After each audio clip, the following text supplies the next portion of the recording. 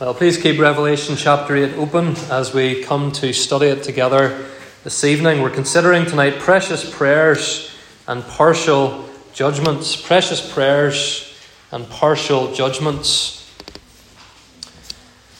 The book of Revelation is an apocalyptic book.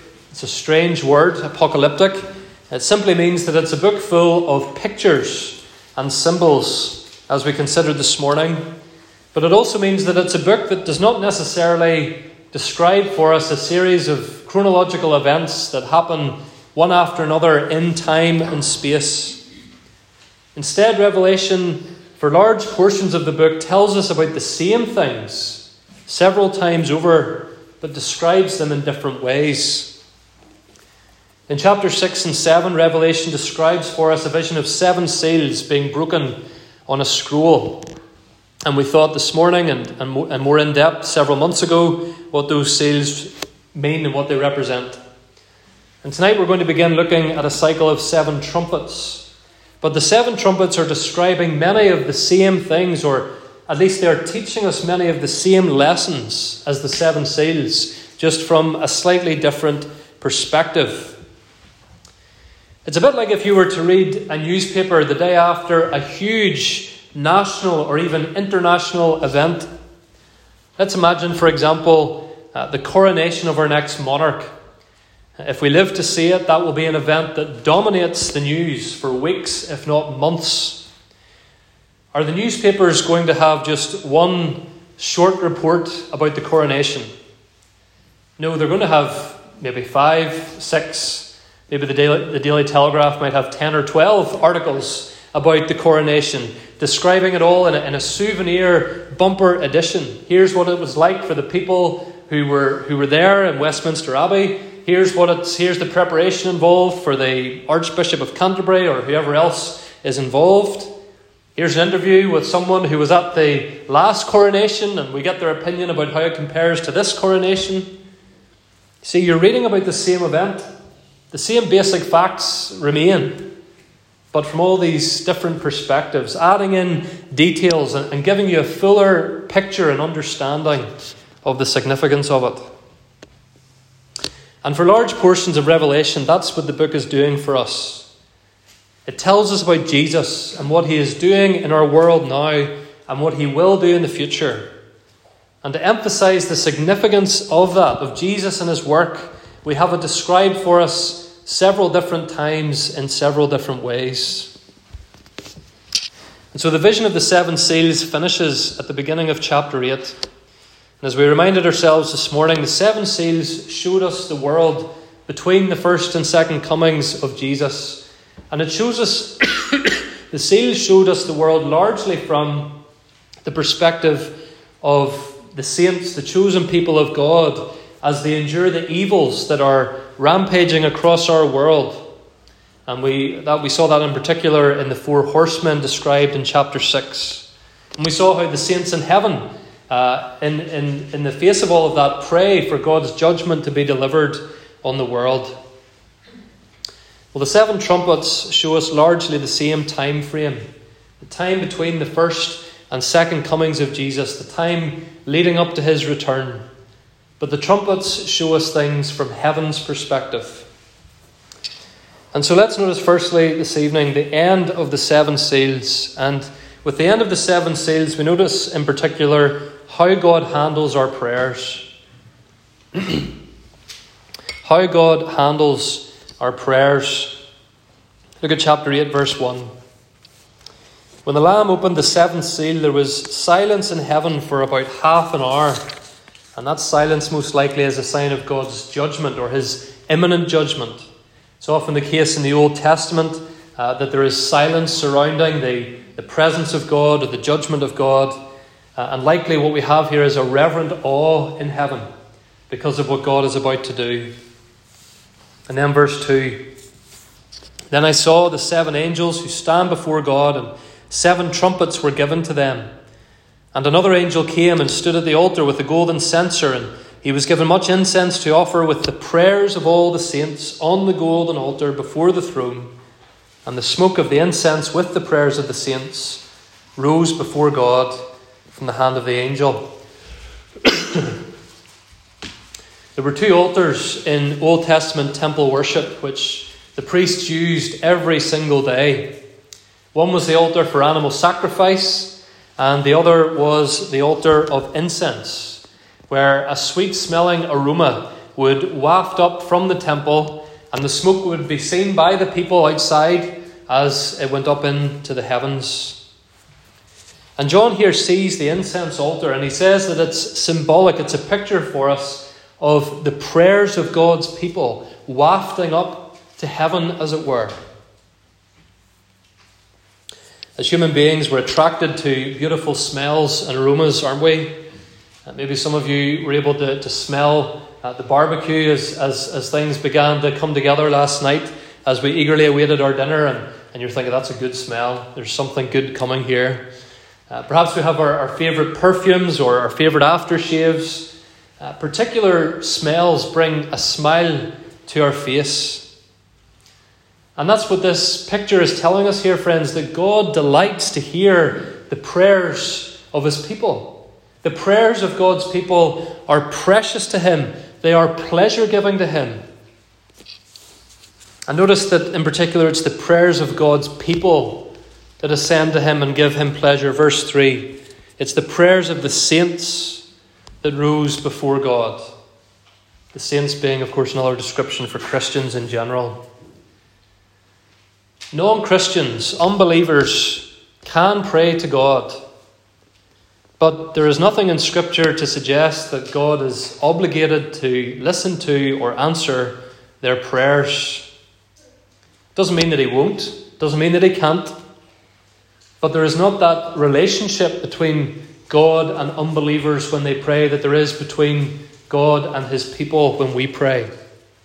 The reason for that is because the prayers of the believer are covered and they are made perfect, and they come through the person and work of the Lord Jesus Christ. It's good not only to end your prayers in the name of Jesus, but even to begin your prayers in the name of Jesus. He is our great high priest. He is the one who takes our prayers, as imperfect and half-baked as they might be on our part at times, and he perfects them and he presents them before our Heavenly Father. And in doing so, of course, he makes our prayers beautiful and sweet and perfect to God our Father. Joel Beeke gave this illustration. He says, imagine you see a little girl picking a bundle of flowers from the garden, and she says, I want to go and give these flowers to my mummy. You might say, that's a lovely thing to do, but let me help you first, because there's some weeds in amongst those flowers. There's some dirt, there's some thorns, and you'll have a more beautiful bouquet of flowers to give if you let me help you. Well, that's what Jesus does with the prayers of the saints. When we barely know what to pray, when we pray for the wrong things, unknowingly, unwittingly, when we pray for the right things, but we're tired and we hardly can find the words, even the best prayers that we pray, friends, they're all made better because, as the text says here, much incense is added to them. The person and work, the perfect hands of Jesus Christ present our prayers to God the Father. Those nail-scarred hands present our prayers to him. And so how precious those prayers are to God.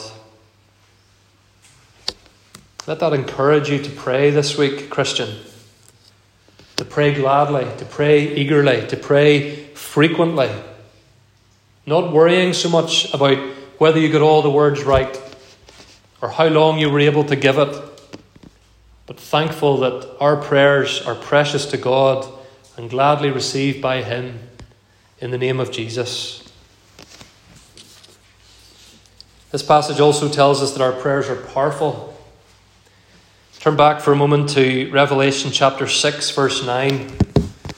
This is what happened when the fifth seal was opened, chapter 6, verse 9. John saw martyred saints, we're told, praying to God.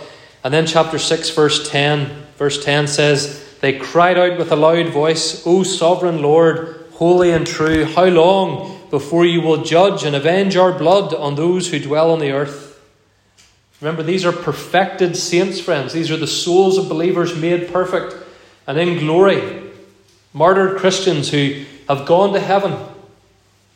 And yet they're still praying. They're praying for God to bring justice to the world that is persecuting their brothers and sisters, that hated them and killed them and is continuing to hate and kill and to rebel against God. And they say, how long, God, before your judgment comes? And notice chapter 6 verse 11 says that the praying saints are told to wait a little longer.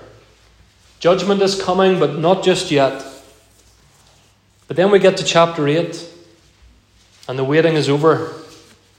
And notice this is crucial. In response to his people's prayers, friends, God is at work in the world. In response to his people's prayers, God is at work in the world. Look at chapter 8, verse 5. Then the angel took the censer and filled it with fire from where? From the altar. The altar of incense, where the prayers are going up, and threw it on the earth. And there were peals of thunder, rumblings, flashings of lightning, and an earthquake. That's the language of judgment. That is God in his holy presence and holy character, turning his gaze, fixing his sights upon the world, upon the earth, and the sinful inhabitants of it. And the rest of chapter 8 will describe the judgments that he brings upon the earth. But just look at verse 6.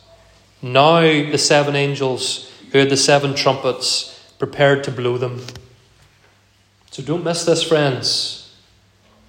God is at work in the world, even sometimes bringing judgment upon the world as a result of his people's prayers. The prayers are offered, chapter 6, verses 9 and 10. The prayers are filled with much incense, chapter 8, verse 3. The prayers rise to God, verse 4. And then in verse 5, they are turned around on the earth in the form of judgments. If you're a Christian here today, your prayers are powerful and they will be used by God for the bringing about of his good purposes.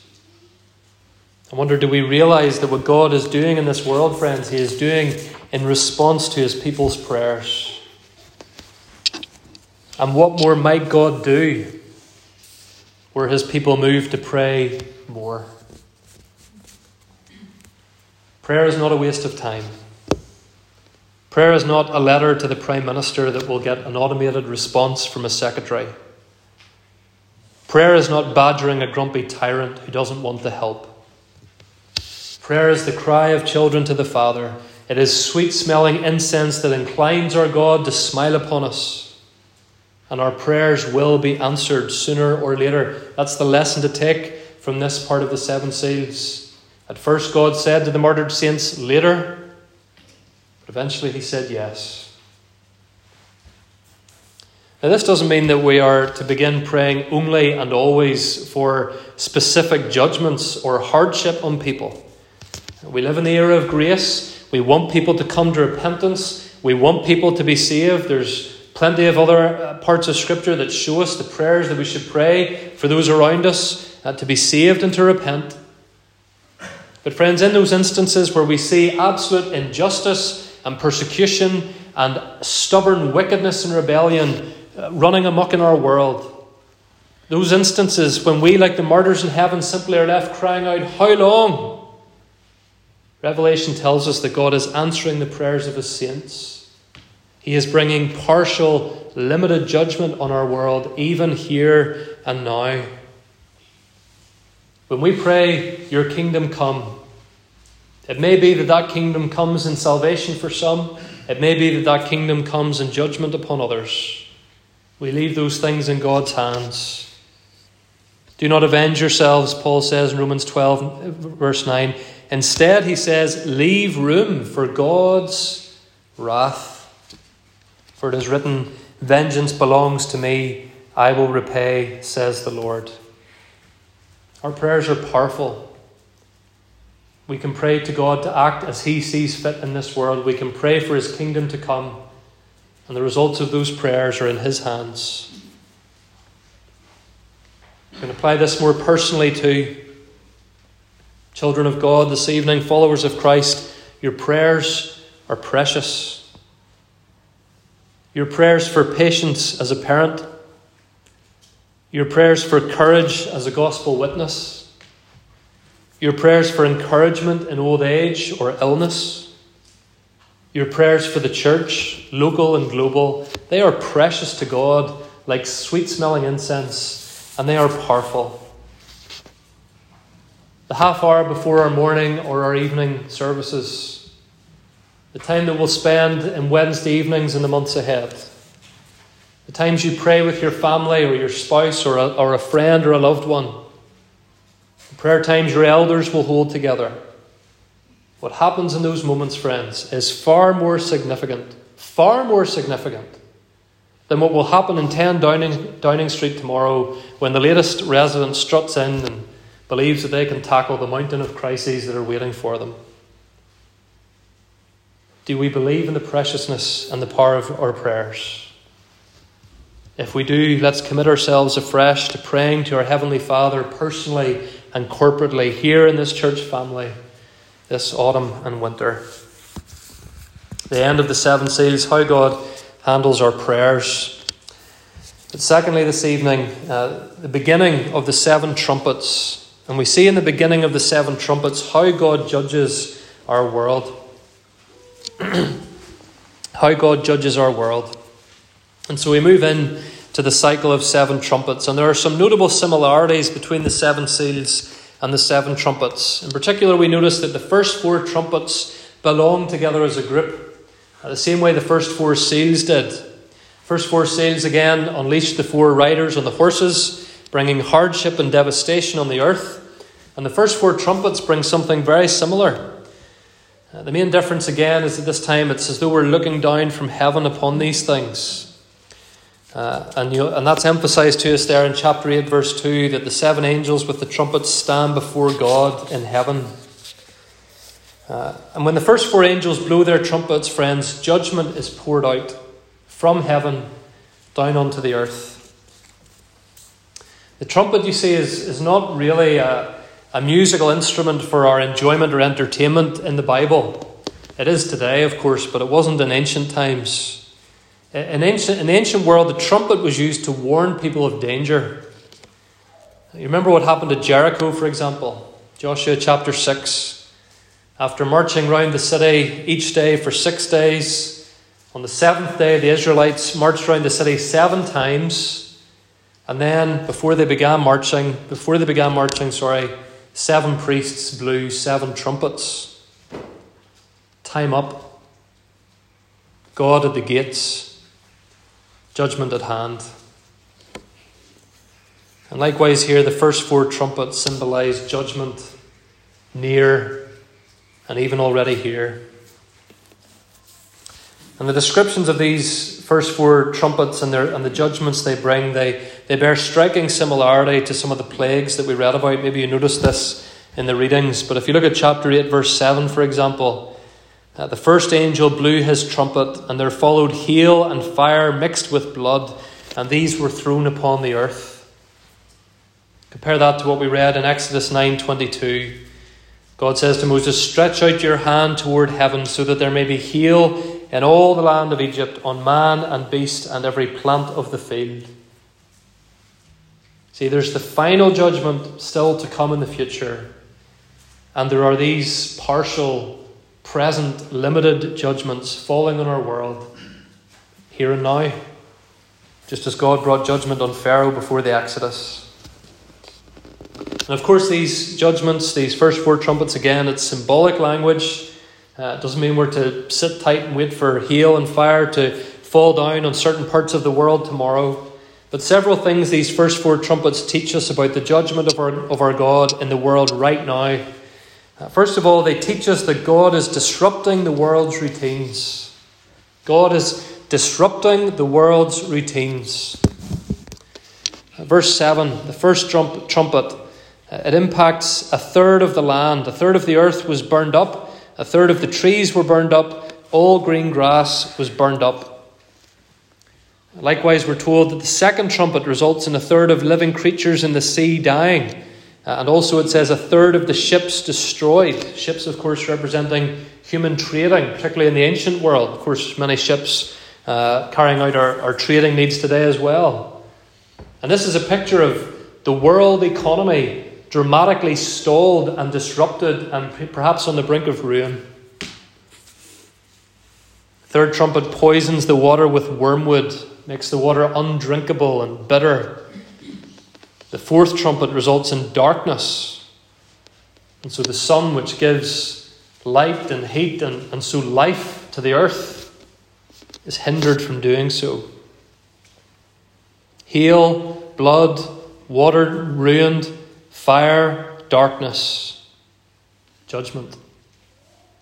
God is disrupting the world's routines. God is targeting the necessities, the land, the grass, the light, the oceans, the water, the necessities of life that people rely upon, and with them, the idols that we worship. All of those things that we rely upon, they also are, they tend to be the basic elements of those things which become idols for us.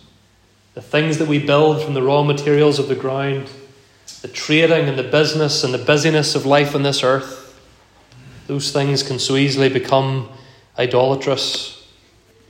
Paul says in Romans 1:18, the wrath of God is being poured out on the earth, or being revealed from heaven, against all the ungodliness of mankind.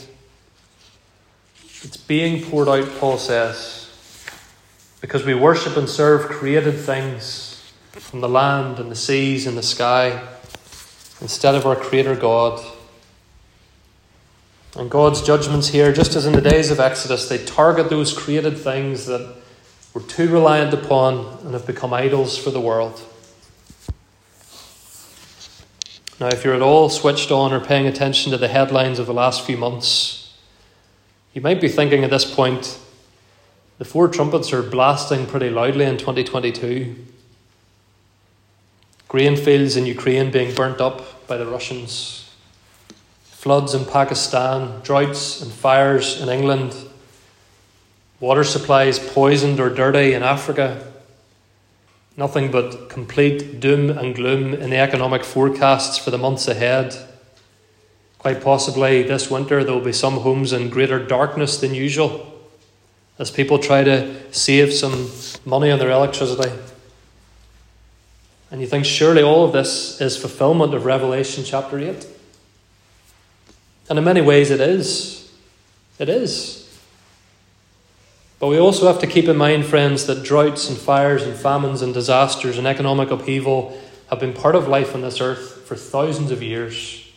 And I don't say that to minimize at all the seriousness of this text or the seriousness of what people are living through or are about to live through here and now today. But it's simply to say that these are marks of a world that continues to refuse the kingship of Christ. As we've said before, the last days that we talk about sometimes, they cover the whole time between the first and second comings of Christ. And one of the things that God is doing in these last days is He is disrupting the world's routines. He is shaking people. He is shocking people. He wants them to realize that what we are tempted to rely upon and put our trust in and even worship is ultimately going to fail us. One writer says, the first four trumpets together prove that those who live only for this world have chosen foolishly.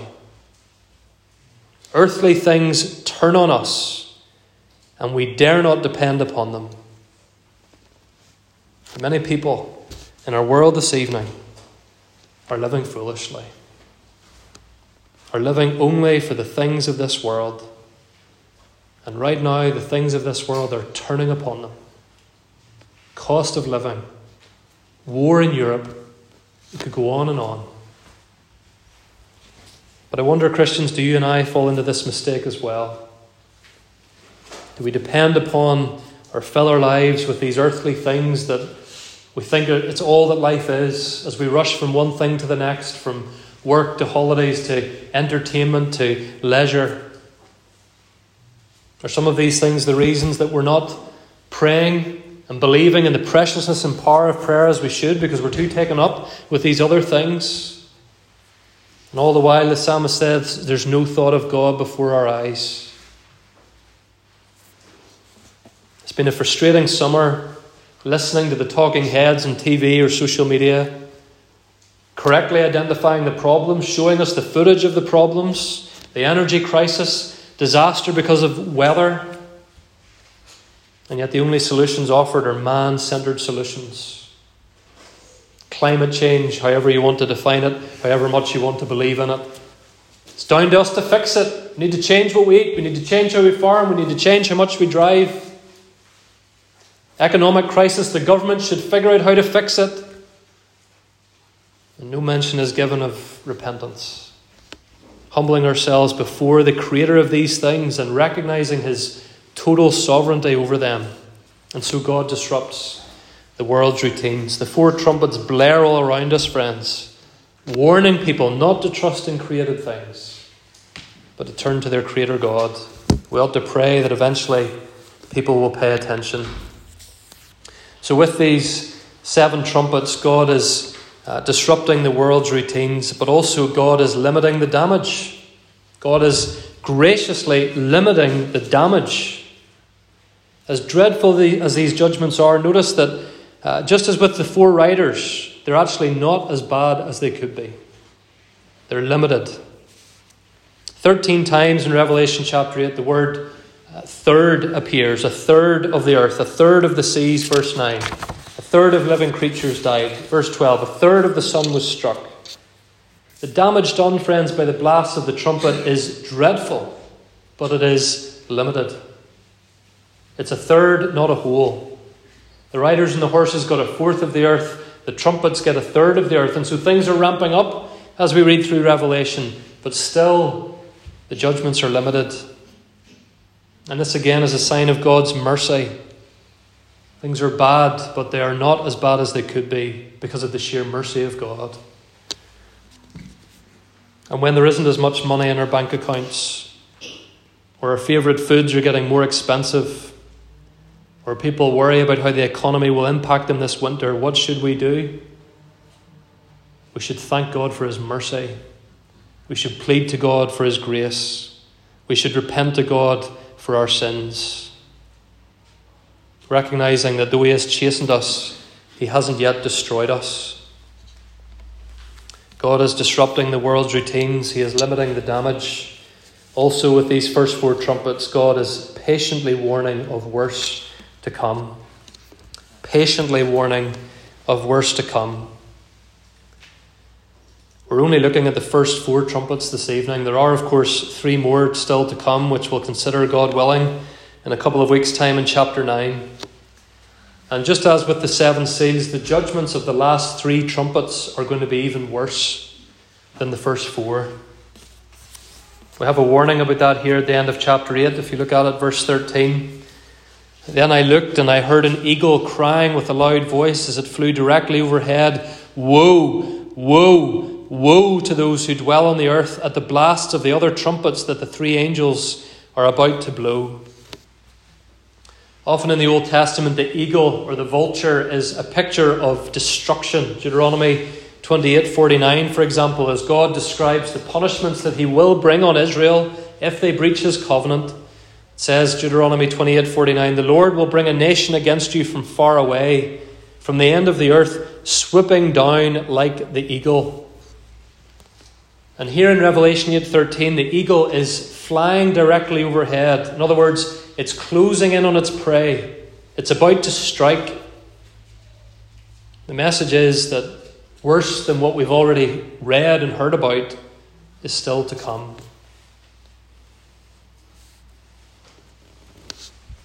That is the solemn, serious position our world is in tonight. Think of drought, or council strikes, or the war in Ukraine, or the cost of living, or the mental health crisis is bad. Worse is coming when the Lamb of Heaven returns in judgment. Revelation has already described that judgment day back in chapter 6, verses 15 to 17. As all unbelievers, from kings and rulers to slaves and paupers, try to hide themselves from the wrath of the Lamb, and yet none of them able to withstand his fiery presence. And as we go further into the book and revisit that judgment day, we'll get more detail about it.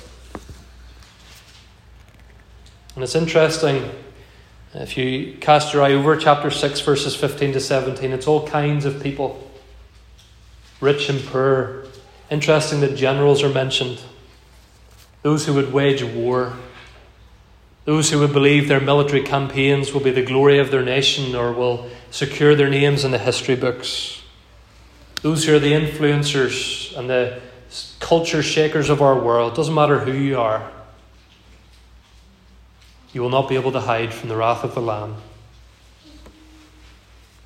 And the message is, repent now before it is too late. Before you are consigned to the eternal conscious torment for not confessing King Jesus as your Saviour. And for those of us who are Christians in these days of people worried and speculating and wondering about their money and their health and their plans, friends, please just don't give the small talk replies. Ah, well, what can you do? It'll all work itself out. Somebody will come up with something. No, we need to be urging people, boldly telling them, far worse than a recession or a cold winter is coming. Jesus Christ, with all the fury and fire of God Almighty, is coming in full and final judgment.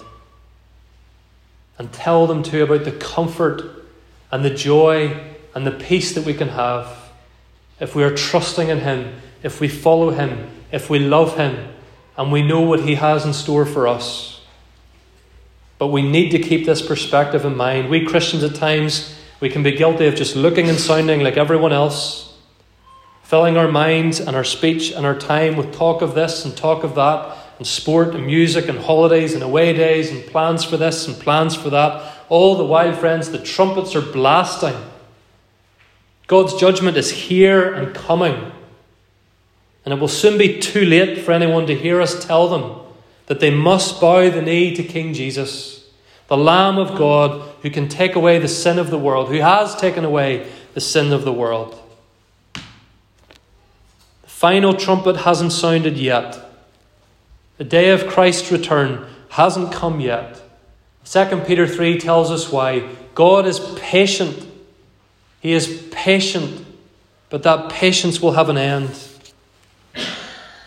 And so today, if you hear his voice, do not harden your heart. Don't scoff, don't delay, don't scroll through your phone for distractions. Repent now, before it is too late. Woe, woe, woe to those who dwell on the earth at the blast of the other trumpets that the three angels are about to blow.